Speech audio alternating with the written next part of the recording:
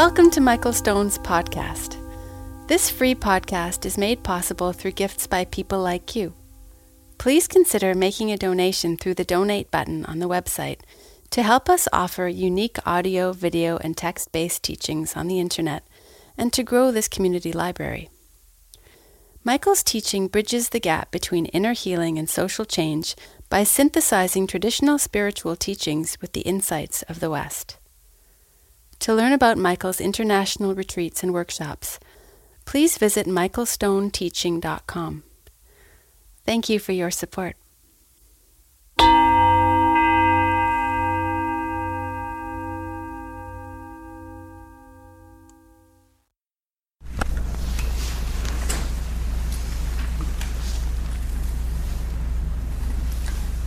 So we keep going. Doesn't ever stop.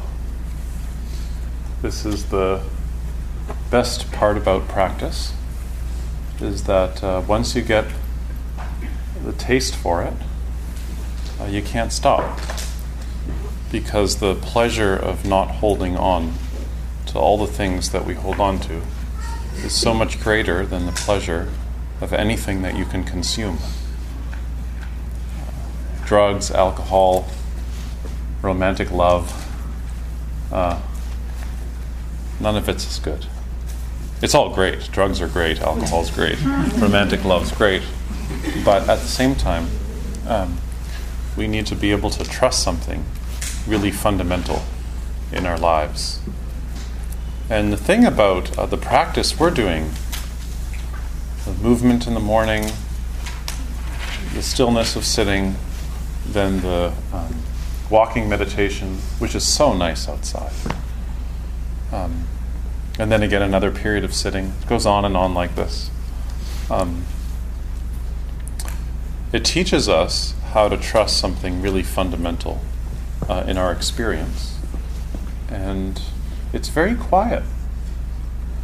And you just have to put your body there and your breath there, and the rest will take care of itself. Last night I talked about meditation practice as silent illumination. It's very quiet, but in the silence there's an ability to illuminate what's passing right in front of us, or inside of us, or around us. So I thought this afternoon I could tell a little story that I hope we can unpack together, have a break, or maybe not a break, but have some time to discuss it. And so I'm going to talk for a little bit, and then we can have some time to share our experience of this teaching and also what it's been like for us sitting still with our crazy minds. So, one day, Master Ma was unwell. The superintendent of the temple asked him, "Teacher, how's your health been in the last few days?"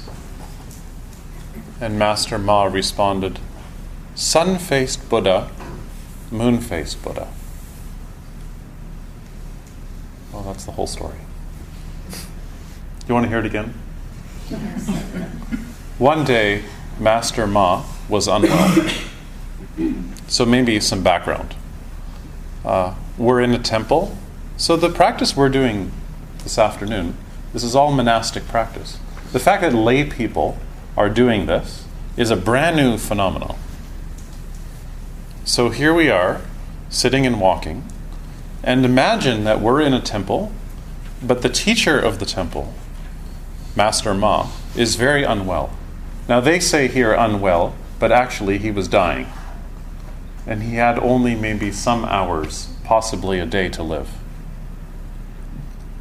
And Master Ma, just because you may not know, is the archetype is a Tang Dynasty Zen master, who's the archetype of the very fierce, strong, machismo style of Zen that you read about in comic books. Mm-hmm. So imagine this very fierce, strong, enthusiastic teacher. He was so energetic that apparently he had 100 successors. That's how much energy he was putting into working with his students. 100. I can't even imagine having 100 close students. Imagine having 100 very close relationships that you're working with all the time. So anyways, this is how powerful this master was. And here you have this master dying. And the superintendent of the temple, the head of the temple, comes to him and says, "Master, how have you been feeling these days?" Which is kind of a strange question, isn't it? Could you imagine somebody's dying and you say to them, how have you been feeling the past few days? And Master Ma says, "Sun-faced Buddha, moon-faced Buddha." So I hear in this a question for us. First question is, what's the difference between us and Master Ma? And secondly, how are you doing in your own practice, for real? Not your idea of, oh, I'm a spiritual person, or I have good ethics, but how are you really doing in your heart? So, the practice that I hope to share with you this weekend is about how to find a center in your own heart, and then also how to serve other people. I think these two are actually the same thing. So, maybe Master Ma is very thin and emaciated. Maybe his skin is drying out. And maybe his feet are cold. And he gets asked this question, what's it like for you? How's it going for you? Sun-faced Buddha, moon-faced Buddha.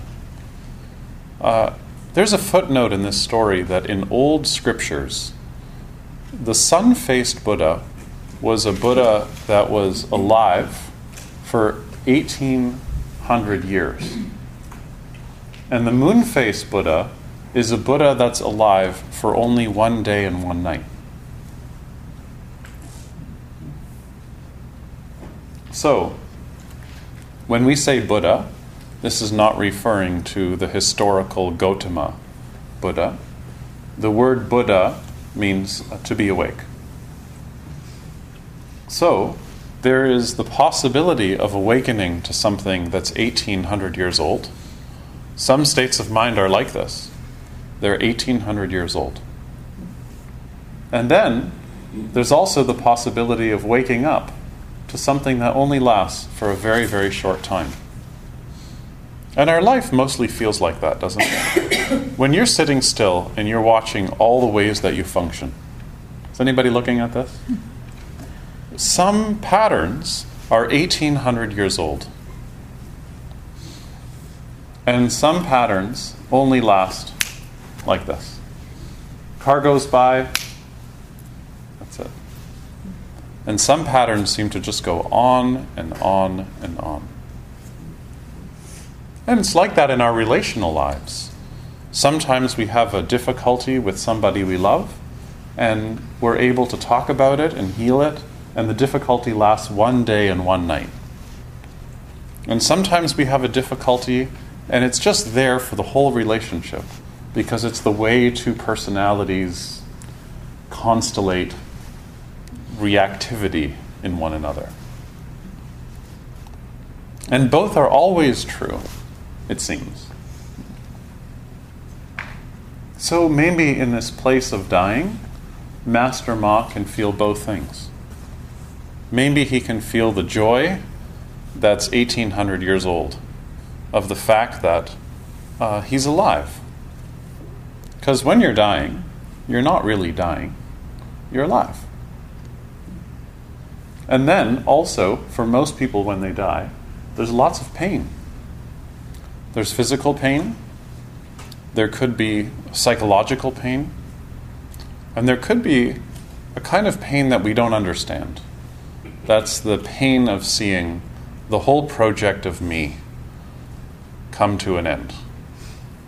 This whole business of me that we've been so focused on, and it means so much and it's so important, we have no idea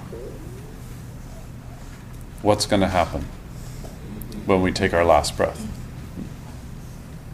So there's going to be some fear maybe and some pain. But maybe none of this is about death. Maybe it's actually about right now for all of us, is that you have things in your life that bring you great peace, and you have strength. And you also have the moon-face Buddha, which is our fragility and our vulnerability, and the places where we're not so robust or resilient. But the point of this story that we can't forget is it's sun-faced Buddha, moon-faced Buddha, which is that you can be in the sun face and be totally awake, and in your moon face and be totally awake.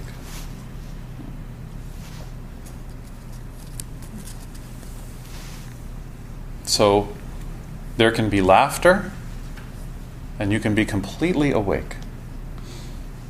And there can be tears, and you will be completely awake. So there can be a Buddha in every single state. Yeah? Every state.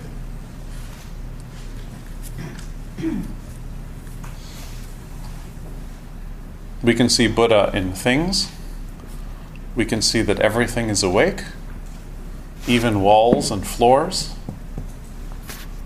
And we can see that other people are awake, even though sometimes their judgment's clouded and their habits are so violent, or all they can do is make a mess of their life.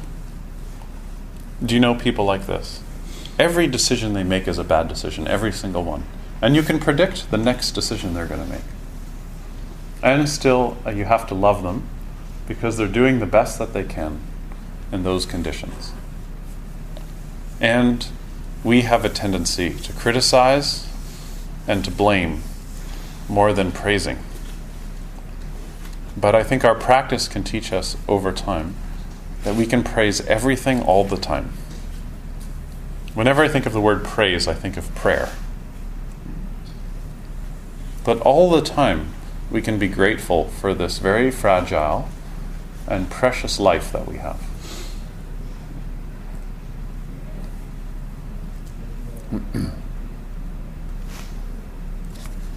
So when you're reactive, it's very hard to get deeper into your ancient habits.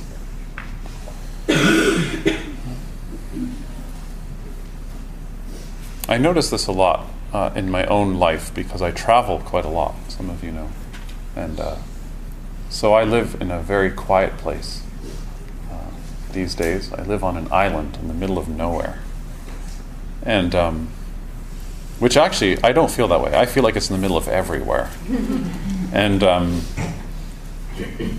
when I get home, it always takes me like 2 or 3 days to kind of get back into the rhythm of the family. But then I notice that after a few days, if I have a rhythm when I get home, and I mean a rhythm like I wake up at a certain time, I eat my meals at a certain time, meditate, I have a rhythm, I find that then my dreams change. And it takes a few days. Like the first few days, I'm just trying to sleep well, There's not so much attention always to my inner life. It's more like cleaning Lego and the kitchen. And then I notice it takes a few days of having a rhythm for my dreams to start to change. And then I feel like I'm back in my life again. Because sometimes we have to give so much space to our experience in order to start to comb through the superficial and be more connected to the deep. But the thing is, as soon as you have empty space around, it's not necessarily peaceful. Because once there's some peace, then new habits will always emerge. And the point of our practice is when habits emerge, we have enough non-reactivity that we can see them without adding too much drama, which is, I think, what I talked about last night. There's always going to be drama. Drama is at the nexus of relationship. Always there will be drama.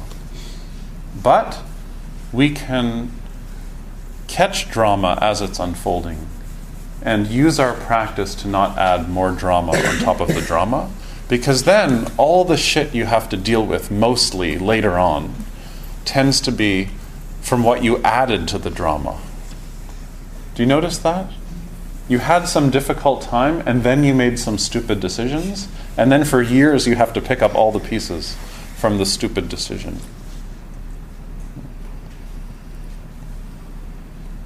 Just because you didn't have enough distance when the difficulty was emerging that you could see what's emerging, you were just totally identified with it.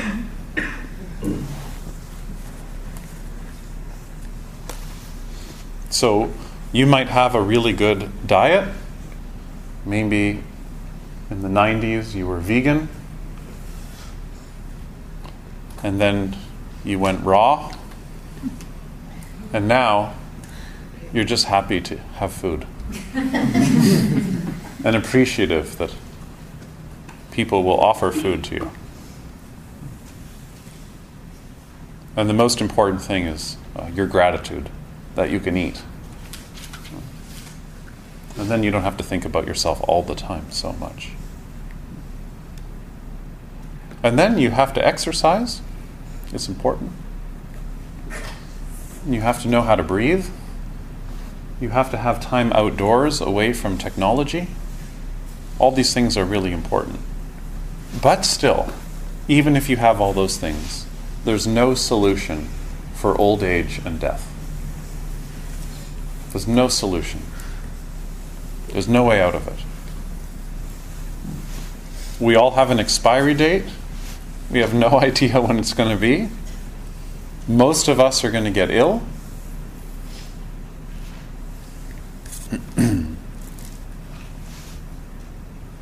And so if you want to learn how to live your life, you have to learn how to live your life right now.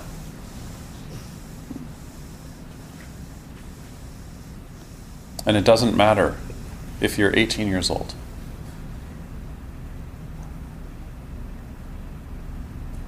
Who's the oldest person? We know the youngest person. What's your name again? Who's the oldest? Who thinks they're the oldest? You think you're the oldest? You think you're the oldest? I may be chronological. How old are you? 72. So 72 and 18. That's a pretty good one. So I'm sure that wherever you are in the spectrum, it actually it makes no difference. You have to experience your life in this breath and not hold on to this breath either. And it's just as important when you're 72 as when you're 42 or 32 or 18.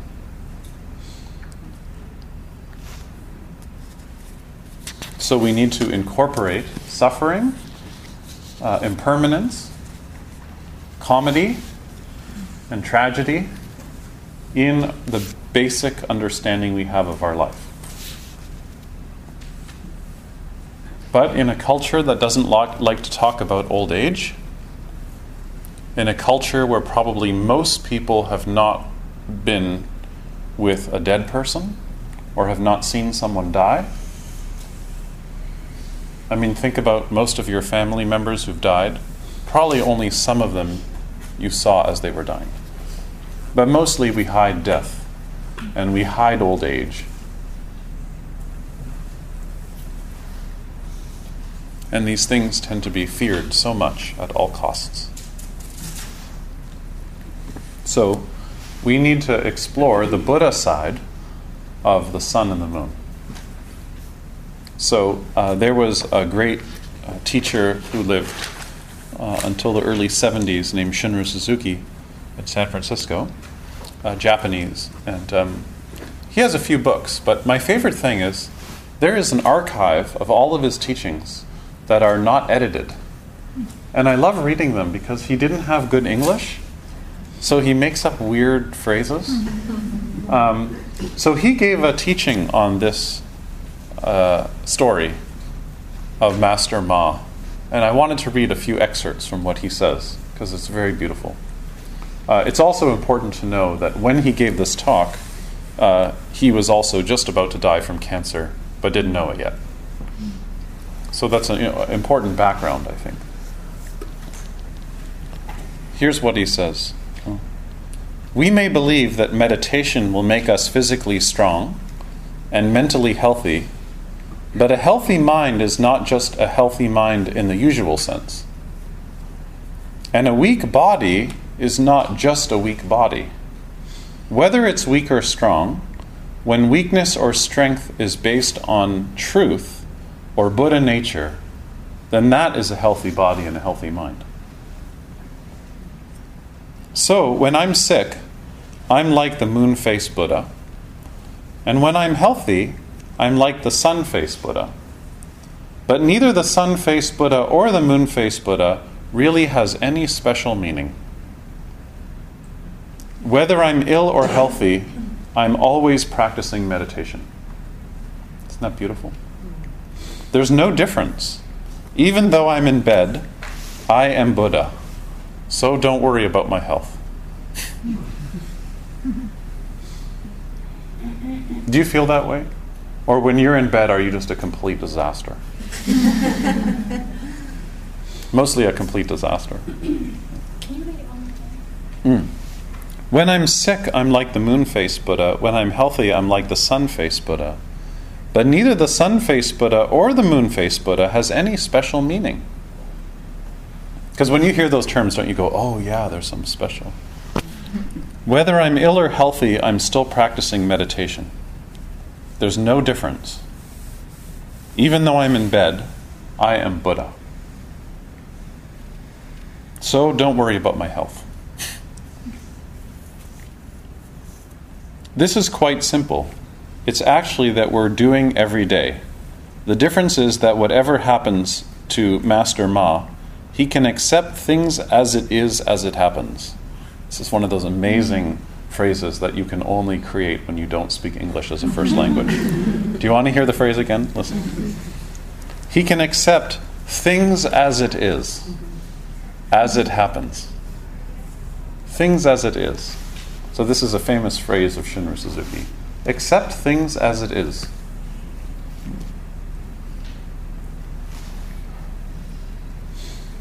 But we cannot accept everything.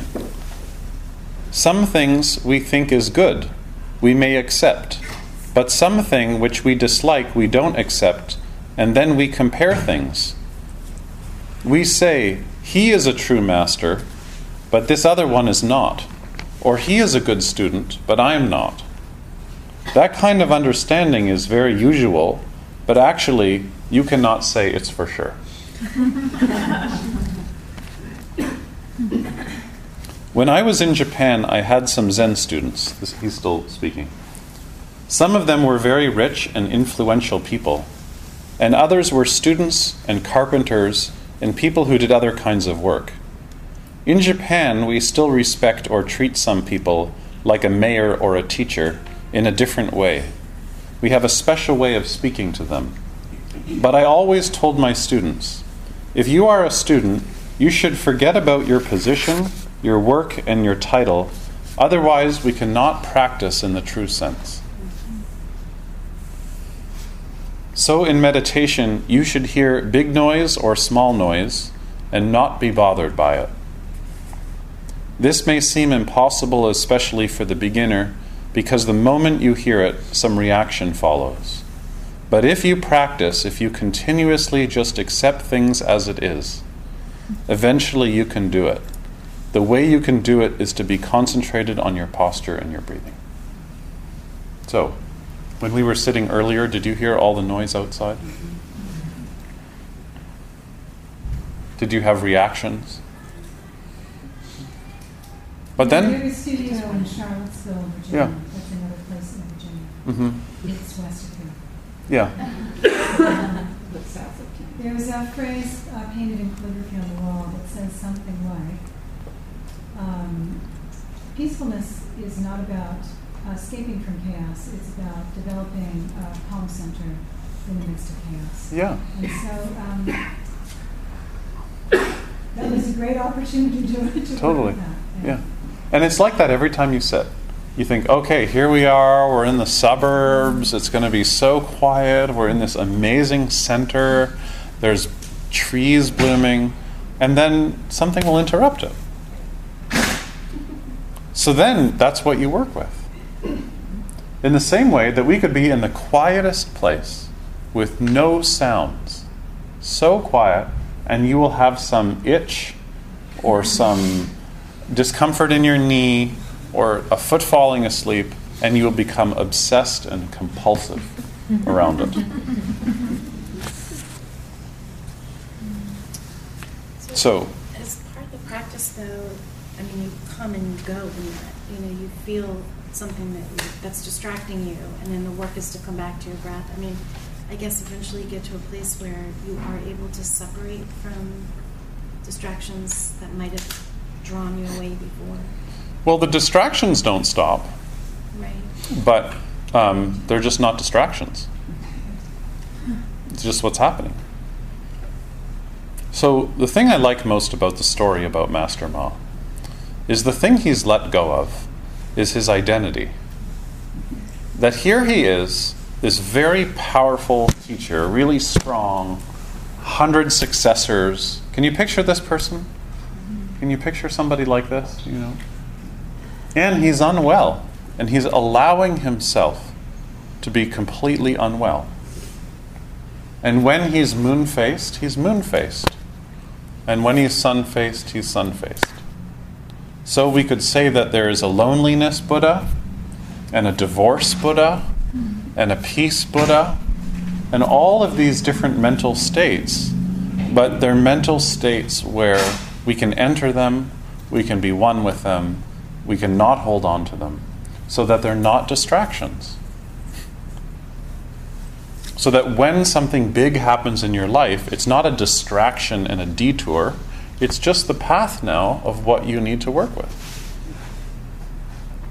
And that's why working with your body is so powerful. Because if you really work with your body, you start to experience your body as just a body and not your body.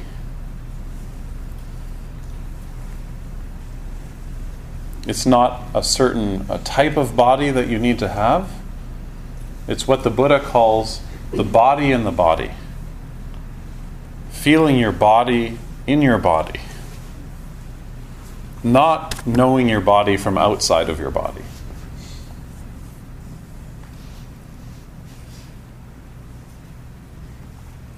In our house, one of the things that we did is we don't have mirrors in our bathroom.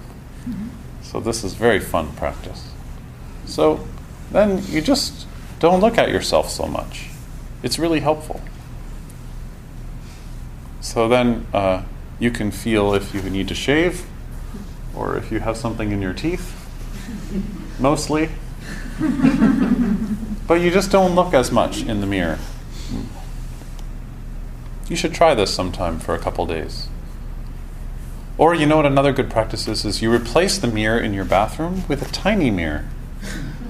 That's just about this big, like the size of your palm. So that when you look in the mirror, you can just see enough to make sure everything's okay. Presentable. It's not that we shouldn't enjoy makeup. If I was a woman, I would totally wear makeup. It's so fun to paint yourself and to be a different kind of person sometimes. Well, I don't need to be a woman, but if I was a woman, then probably I would do this because it can be great fun to decorate yourself, especially if you don't take it so seriously, you know. It's just decoration. It's not who you are. So if you're going to do that, to try and do that as a practice, when you wear makeup, to practice your makeup. And not to wear the same makeup all the time. To try different makeup. If you're a man, you have no idea what I'm talking about. So, let me sum up so far. The trick to see these different states as awakened experiences is to lower your expectations. We have so many expectations. So many expectations. We have so many expectations of ourselves, and we have so many expectations of other people. And usually we get it wrong. And usually we learn the hard way. Especially with kids. You think that there's a way that your kid is gifted, so you do a million things out of love to make sure that they have every opportunity that you can possibly give them. But you don't see the expectations you set up and your intentions, because naturally you want them to be really good at all those things. And maybe lots of those things are just your own unlived life that you hope they'll carry on because you couldn't. And anyways, they hit a certain age where there's not much you can do anymore to influence them, except model a life with not so much expectation. And then, probably, you'll end up being friends with your kids when they get older. Because they don't feel like you need them to be a certain way all the time. Or maybe you need to do this with yourself. Maybe you need yourself to be a certain way all the time. And then over time, it's very oppressive to constantly make yourself into one version of yourself all the time. So, because life never happens according to our plans, you notice this? Then we need to lower our expectations. Sometimes we'll be surprised that things are going really well. So, if you have an expectation that mostly things are not going to go well, then it'll be hard to feel when things are going really well. Maybe sometimes we're so used to seeing the negative that when things are actually going pretty good, we don't even know how to do it. The Dalai Lama says something very interesting about meditation practice. He says once you start to be able to concentrate, it can be very disorienting because you don't recognize yourself. Once you start sitting, as you start to get more concentrated, sometimes it's a little strange because you feel really content and deep, but you don't recognize the one who's deep and contented because you've been so far away from her for so long. Can you feel this today? Does everybody feel how when we were sitting, you just start to chill out a little bit? Okay, you're a little bit uncomfortable when you sit, that's true. That happens for the first year. But so what? You're uncomfortable in your life all the time. But mostly you don't work with it.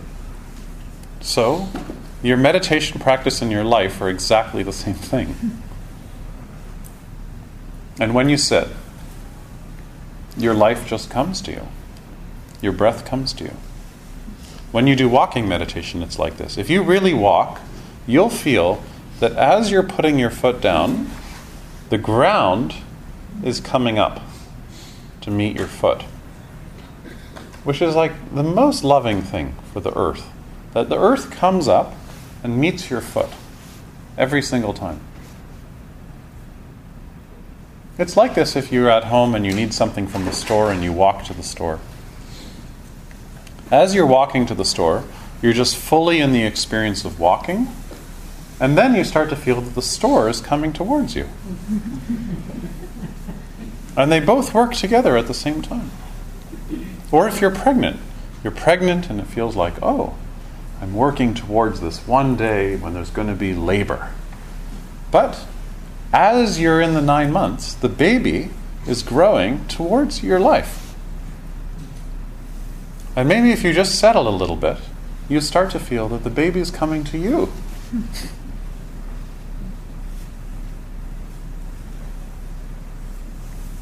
So even in our activity, we're doing meditation practice. When we're walking, when we're driving, I love walking meditation. And I'm a late convert, because when I first learned walking meditation, I thought it was the most dull thing ever. And now I just love walking meditation. Michael, have you seen any variations of the walking meditation? Tons. Where the arms are moving? All kinds of variations. I years ago did one where we were moving our arms, and I don't remember exactly how. Yeah. And I had an amazing experience. I've had a lot of injuries, and so Yeah. since, and I'm just sort of an active person, sitting still for long periods of time Yeah. becomes Yeah. naturally. And it was the first time I was introduced to the idea of just not reacting to Yeah. being uncomfortable and scooching. When and you're sitting. Yeah, when Yeah. you're sitting. Yeah. And, my mind was going, but that doesn't make sense. We're supposed to. Aren't we supposed to? But Exactly. I just went with it. Yeah. And was surprised later to notice that the tight hip or whatever had Yeah. just gone away on its own. Uh-huh. And then at the end of the moving meditation, I had an incredible sense. I had gone there in a lot of pain, physical pain, from Yeah. a recent injury or overdoing something. And by the end of it, incredible lightness. Yeah, Just beautiful. gorgeous. Yeah. And it was an epiphany because I used to think it would take a lot of hard work Uh-huh. to recover from that kind of an injury. Yeah. Chiropractic and lots of hot soaps and Yeah. ice and all this, and but it was the walking with the arms moving Uh-huh. that I found very more freeing than what Yeah. we do today. Although Yeah. I like the container Yeah. of this, Yeah. is more meditative in a different way.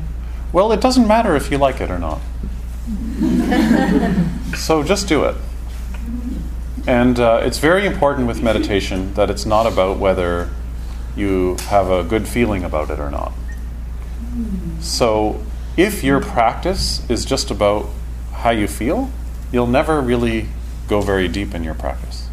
And then why did you choose this hand position today instead of some of the others you've been introduced to? Well, I won't answer that for you. You do it for a year. Do walking meditation like this for a year, and then we'll talk about it. And just try it on. Because your practice has to be based on your intention to look at what's really happening. If your practice is just based on how you feel, you won't really develop a good rhythm of practice. Because on days where you don't feel like practice, you won't practice. And on days you feel like doing something else, you'll just do it the way you feel like doing it.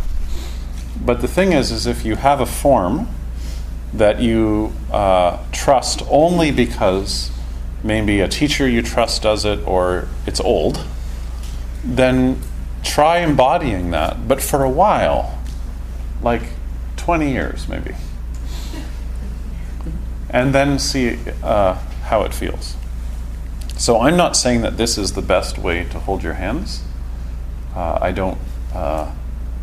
not fascist in that way, but this is very powerful. But you have to give a little bit of time to start to embody it. So don't worry about whether you like it or not like it, or you don't like it. Just like sitting, like many of you, probably most of you most of your practice is a body practice, you probably don't love sitting meditation because you're used to doing certain things with the sensations in your body.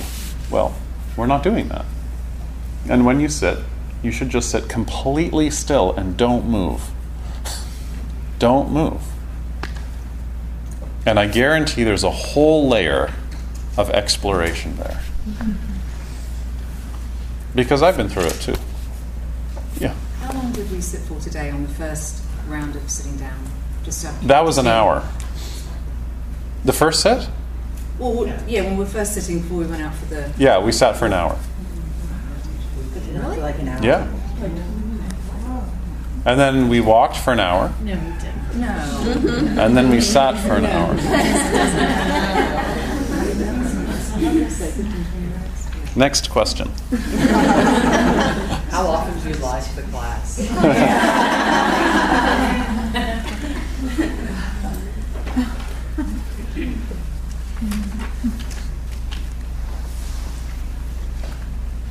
So we need to imagine a society where praise and blame are not the only currency, where violence and competitiveness and reactivity are not the only waters that we swim in. So when you come in here and you sit still, it's not just for you. You become a different kind of citizen. You become a different friend, lover, parent, because you're bringing to your life nonviolence.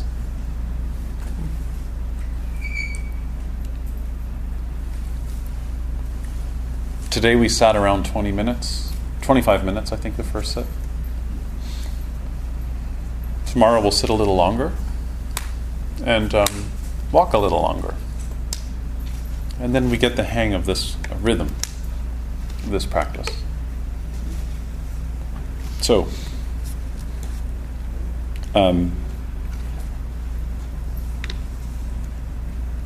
when there's a story like this, like the Master Ma story, there's always something in the text called a pointer, which is a little poem or a verse to help you get oriented in terms of what to explore in the story. The story, by the way, if you wanted to look it up, is from a text called the Blue Cliff Record, and it's case number 3. So I'm going to read the pointer, and then we'll start to sum up. This way will do. Not this way will also do. This is too diffuse. This way won't do. Now this way won't do either. This is too cut off.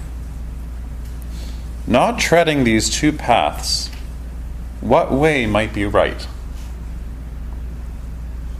Is that confusing? Do you want to hear it again? Yes. Listen to the first line.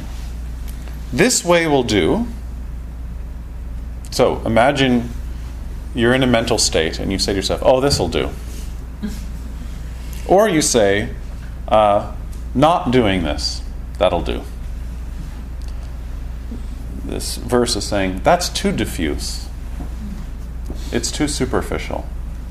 Oh, this'll do, that'll do. Do you guys know this mental state? That's okay. I can deal with it. Then he says, this way won't do. And that way won't do either. That's too cut off. It's too sharp. So on the one hand, it's like, oh yeah, whatever. On the other hand, it's like, no, I can't accept that. And he's saying one side is too diffuse and one side's too sharp. So that's not the way of practice. The way of practice is we're not going to take either of those routes. The route that's diffuse, which is a little bit dissociated, right? So do you know what I mean by that? Like you can sit in a mental state that's difficult and just like find a way to dissociate a little bit. Like to not really be there. So maybe you're feeling some discomfort in your body, but you're fantasizing about something else. Right? That's too diffuse. It's not being awake. And then the other side is you saying, this is not for me. I don't really like how this feels. I'm not going to do this again. Or maybe a more subtle version of that is, I can't accept this. Have you ever said this? I can't accept this. Well, what that's really saying is that you can't allow this into your experience. But the truth is that the only way we can be free of our old habits is to totally accept them. So when something's difficult, if we can't accept it, we can't be free of it. Because we can't let it in. So you might say, there is this system of well, let me think of a good example. You have someone in your life who's causes you a lot of harm. And you might say, I can't accept this. I'm never talking to him again. And you never talk to him again. But actually, then you build up walls in yourself. And even though you never talk to them again, probably they haunt you. And you dream about them all the time. But maybe there's another path that's not so sharp. And the path is, when I'm with that person, it is so painful and so repetitive that I don't want to ever be with them again. And you're not. But in your heart, you also say, and I'm going to allow in whatever feelings I have about this. And the complicated part of allowing in whatever feelings you have is they're always ambivalent. Because wherever you have hate, you also have love. And wherever you love, you also have hate.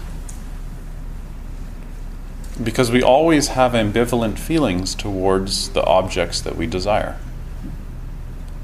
If somebody can satisfy you, they can frustrate you. And if somebody can frustrate you, they also can satisfy you. And this is just what it's like to be a human being. So if you're too sharp and you say, I just hate them, the fact is your dream life will show you what you really feel.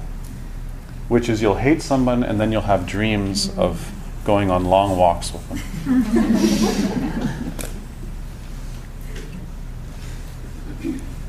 So, not treading these two paths, what way might be right? We can't be too strict, and we have to be really friendly. There's no other way.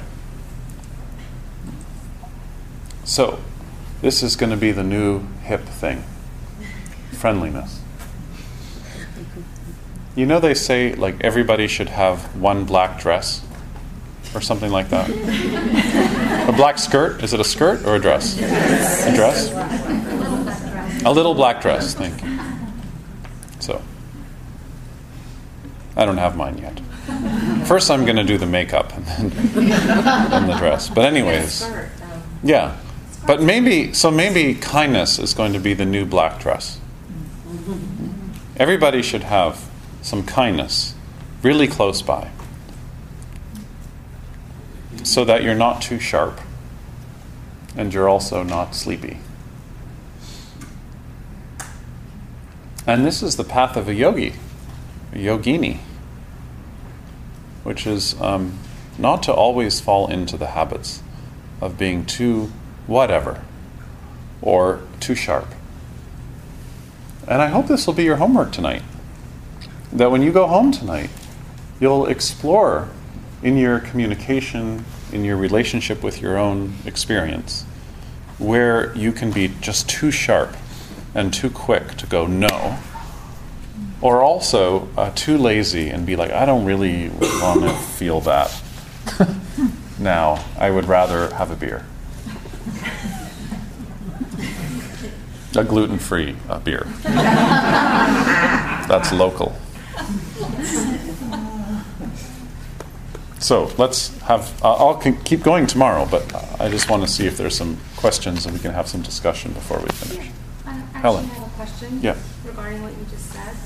In your new book, I love the part where you talk about what is my practice, whatever is my intention. And I think saying that every day sets the tone for finding the balance between the sharpness and the other end of the spectrum. I know it's really helped me sort of come back to grounding very early in the morning, so I just sort of carry that all day.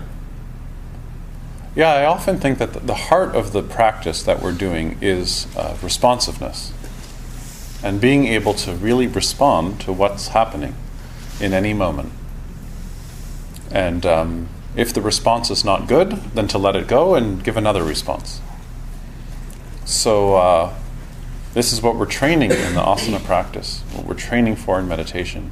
It looks passive, somebody looked at this room from outside, the first thing they say is, I'd rather swim, be swimming. Well, that's not necessarily true, actually. But the second thing is they'd say, oh, everybody's so passive. But they don't know that actually inside, there's a lot of work you're doing to really stay there and learn how to respond to what's showing up. Yeah. So last night you talked about sitting for 30 minutes. Uh-huh. That apparently is really hard for my hip. I found out today. Mm-hmm. I'm assuming with practice, Mm-hmm. Sometimes is there a grace period, like ease into it, 15 minutes, adjust. The next week, 20 minutes, build into it. Yeah. And play with different kinds of posture. One of the things that I do when I teach teenagers is when we sit for 30 minutes, halfway through I ring a bell, and they have 1 minute to stretch, move around, do whatever they need to do, then I ring the bell again, and then we keep going.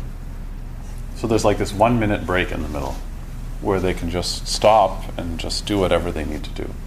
The funny thing is, everybody does that for the first few sessions, and then after a while, half the group stops doing it. They're just like, oh, I don't need to really get that out of me. I just keep going. So it's interesting the way the physical sensations that we deem uncomfortable have a whole mental story attached to them. So I don't get very strict. I just say 30 minutes is not such a long time, but if you're really uncomfortable, just shift, do it quickly, do it mindfully, and then see what that's like. Yes? Digress back to the Mr. Ma story. Yeah, it's not digressing. It was really interesting to me because the whole concept of asking the master how he felt that day, how he was going to die, but giving him the opportunity, or anyone the opportunity, to say how they felt in that experience, I think is something that we miss on an exponential basis every day. Yeah. And I think maybe it's because I work with people who die. Yeah. And people are really uncomfortable talking about how somebody feels when they're going to die. Yeah. Because they're going to die. Yeah. And there's no kind of thought about what that means to them, what that doesn't mean to them, or the fact that somebody would have enough compassion to say, how's your health today? Even though it may just suck. Nobody asks, what's that like? Or nobody touches them. How does that feel? So it was just interesting. Yeah. Because you brought up the comment, or the question that, wow, I can't remember exactly what you said, but can you believe he asked them that? Like, absolutely. Because so much of what we miss is not asking. Yeah. Yeah. I don't think this is just limited to people who are dying. No, I think this is. That's yeah. But if we can't get comfortable in any of that, how can we move on to be able to ask that question in the setting of death and dying, which is huge because people don't have those conversations when they're well, so they can't have those conversations when they're ill with them. I don't know, it just struck me. I've just been focusing on that throughout the rest of the conversation. Yeah, a couple of weeks ago I taught a workshop, and in the afternoons we planned our funerals. So we spent 2 days working on how we want our funeral to go, how we might want people to relate to us when we're dying, some things that would be important for our family to know that they might never know. And it was a really good practice. And then people photocopied this and gave it to their family. Yeah. There was a great post, I saw this on Facebook, and it came through some weird palliative care channel, but this woman wrote her obituary. Yeah. It was hysterical, and it was fun, and the family was just so relieved. Yeah. Because nobody knew what to do. Yeah. So that's why there's no difference between our own inner kindness and responsiveness to our experience and how that immediately translates with other people. Because when you have some kindness towards your experience, it's how you feel is something you can relate to and you know. And then you're more tuned into it with other people. Because you care. You care. So thank you for that. Somebody else? Comment, question? I have a question. You want to go first? And then you can go second. Sure. Just speak loud so everybody can hear you. Yeah, I'm curious, in my sitting practice and also getting back to an Ashtanga practice. Because I feel like there is a little more room in the structure to really see things. There are themes to my storylines. Yeah. When should that kind of come into relevance for like later contemplation, or is it just continuing to work with storyline and then back to breath? Yeah, so in the meditation practice, you're probably not going to do much investigation of the nature of the story line, except you might say to yourself, especially if you keep a journal after you sit, you might write down once in a while just like some themes, and then you might start to see, whoa, there's only like 4 themes that I ruminate on. And then that would be what you would explore outside of the meditation practice with a teacher or a therapist, or you might study and learn about that topic so you can start to recognize the roots of those patterns and how they play out in different scenarios, and get really educated about those patterns. And then maybe help people who have those patterns so that they don't haunt you. Because, rumination's exhausting. It's totally exhausting. So it's good to know that there's like only 4 or 5 DVDs in your mind. And they just, new content maybe, but it just plays the same pattern. There's the one about money, the one about sex, the one about your parents, and the one about your future. Do you guys have all these? No. The one about health.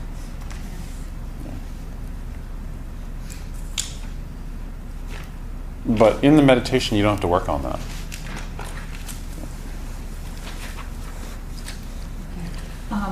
My meditation practice is mantra-based. So today was like a new experience for me. Yeah. It was a very interesting experience because I wasn't aware that through focusing on the inhale or the exhale, I could actually bring my attention pretty quickly back when it started to go down the lower throat. But I think the long-term practice of meditation, I've been able to own a lot of my feelings of anger and sadness or whatever, joy and happiness. And in personal situations, it seems like when I get with that person that I've got the big drama over, that I've actually owned the feelings of, that I'm more centered with that person and can be more compassionate in that moment and more of a friend. And it seems like the things that come out of my mouth, like where did they come from? Because 3 hours ago I could have snatched them all. And all of a sudden, it's just not there. You're a little calmer. Yeah. For sure. That's great. Very profound practice of meditation. Yeah. Even though today was new. Good. Well, it's good to learn new things.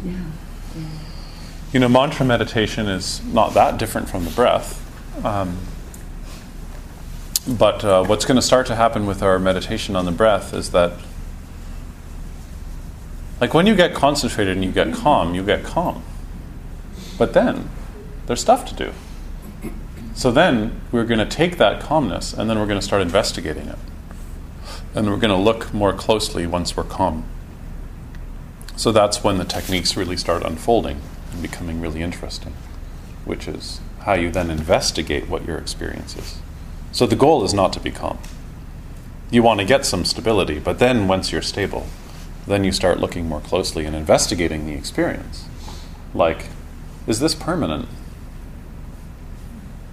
Or is this mine? Or who is this happening to? Or who's breathing? And then things get really interesting. So, one more comment or question, and then it's bedtime, sort of. I have a question. Okay. So sometimes a lot of visualizations come up about the breath. Yeah. And is that considered a storyline? Yes. So visualizations and images are really interesting. For some people, sometimes it's worth going down that road. But for most people, most of the time, they're just picture thoughts. And as seductive as they might be, just don't get into it. Because they seem cool. And that can be really seductive. And then like you're gone in picture world. It's just another distraction. So that you can work with this structure of your mind that constantly creates a me out of the fabric of experience. And you can really see this in the asana practice, where we're creating a me out of the fabric of sensations that are occurring.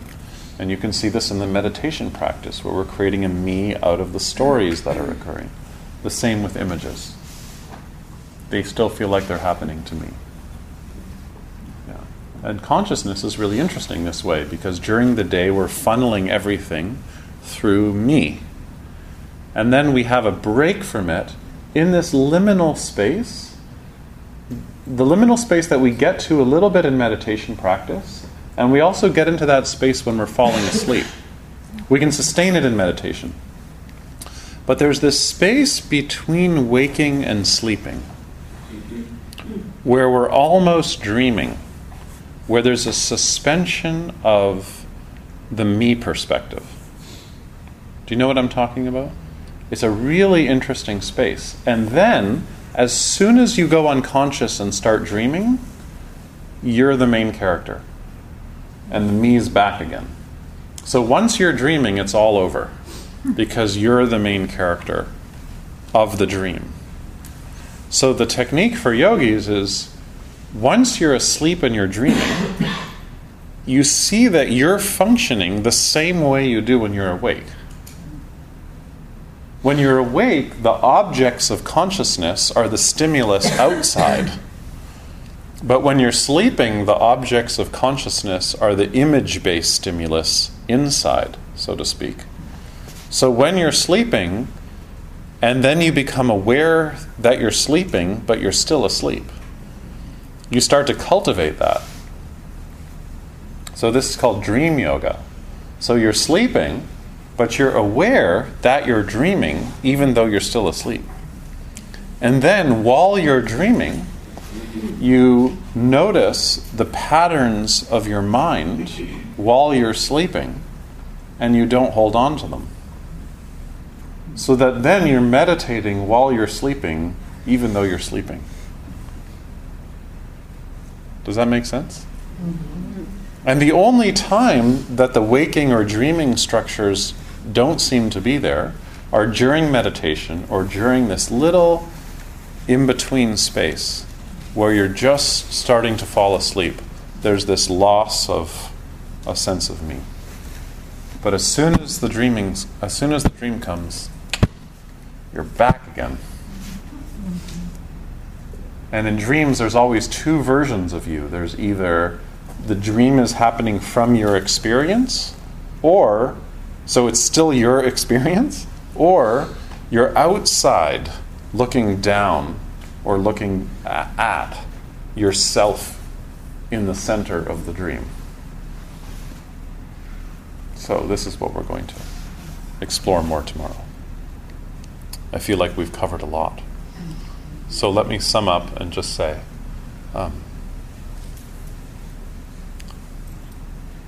Master Ma was unwell. The temple superintendent came to him and said, "How are you feeling these days?" And Master Ma said, "Sun-faced Buddha, moon-faced Buddha." It's really easy to understand, but it's a very hard story to embody. So I encourage you tonight, with so much kindness and interest, to explore this story. So you don't leave here with a story, but you leave here seeing that that's actually a practice that you can do. Every mind state can be a mind state of awakening. If the word Buddha doesn't relate to you so much, just say awake. Awake in the sun. 1800 years. And awake for those short states that sometimes are actually the most difficult, but they're just short. It's okay.